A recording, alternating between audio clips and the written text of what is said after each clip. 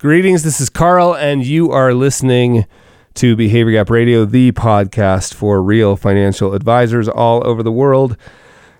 It's really important as an advisor that you take care of yourself. Here's what I mean. Part of your job is to be the release valve for everyone else's. Well, let me be more specific. Part of your job is to be the release valve for your client's anxiety.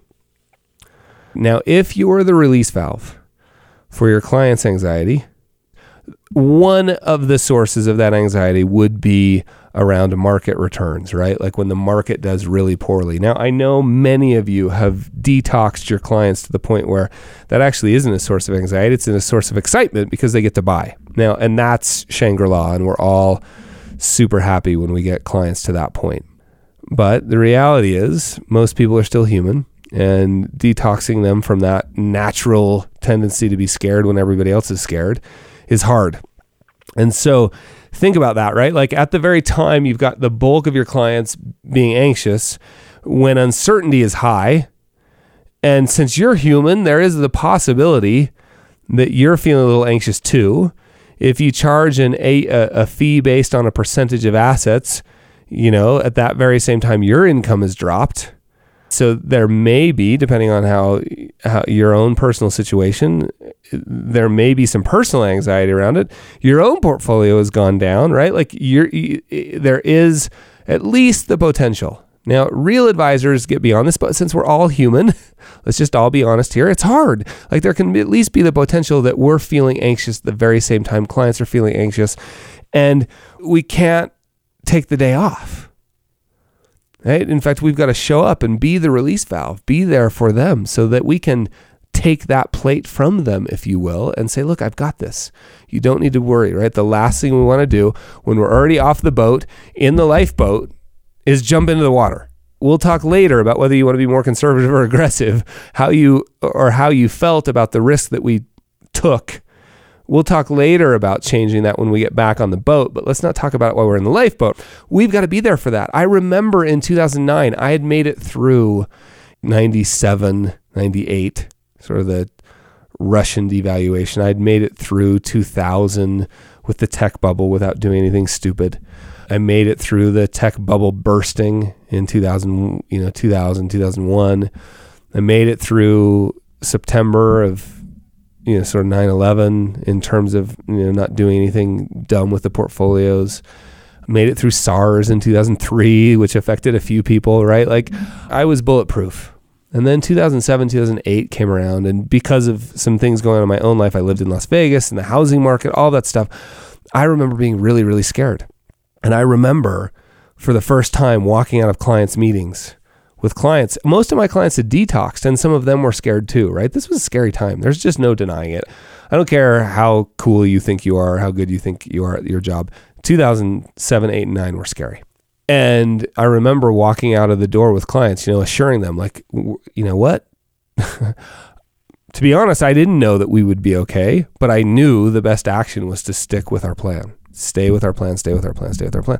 I remember walking out of a meeting with two of my favorite clients. I even remember exactly who it was. I won't mention the names here just for confidentiality, but I remember exactly who it was. I remember walking out of the conference room and closing the door and saying for the first time in my professional career, man, I hope I'm right.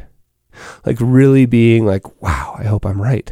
I just looked two people in the eyes who were scared to death because every penny they have is invested with me in a really broad, diversified, low-cost, passive portfolio.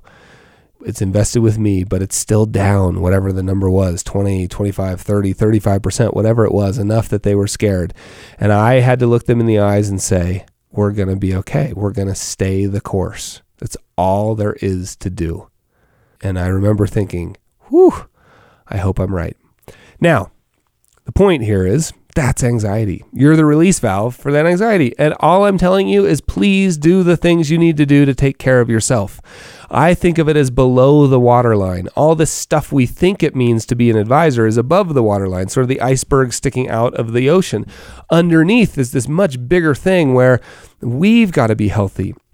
and happy. We've got to get enough sleep. We've got to learn that, how to deal with anxiety. We've got to get our diet dialed in. We've got to move our bodies. All of those things that we know. And it doesn't take that much time, by the way. I'm planning on talking. In fact, I'd love to hear from you if you'd like to hear more specifics about diet, sleep, and exercise. Because I've worked with some of the smartest people on these subjects, and I'm telling you, it doesn't take that much time at all. Like a 20-minute awesome body weight workout. You don't have to go to CrossFit. I'm not saying you shouldn't. You don't have to ride your bike for 4 hours a day. I'm not saying you shouldn't. I'm just saying 20-minute. So tell me if you want to hear more about that. I'd love to share with you some of the stuff I've learned. If you'd like to hear more about that, email the team here, hello@Behavior Gap. We read every single email. Sometimes I can't respond to all of them, but we read every single email, so it's incredibly valuable. So shoot me an email if you'd like to hear more about the below the waterline stuff, mainly diet, sleep, and movement. Shoot me an email. But the point here was, make sure you're taking care of yourself. If you're going to be the one walking people in off the ledge when things are scary, if you're not taking care of yourself, it won't be long before you're out on the ledge too. And the people need you too badly for you to go away. And don't think this isn't a problem. Like, we have massive turnover in our industry, massive. And I think mainly it's because this is a hard job. And those of you who are good at it are amazing and worth every single penny you charge. And so let's make sure you stay around long enough to keep doing it. If you've liked this podcast, make sure you get on the newsletter. There's a link below to sign up, or you can go to behaviorgap.com, behaviorgap.com. Thanks. Talk to you soon.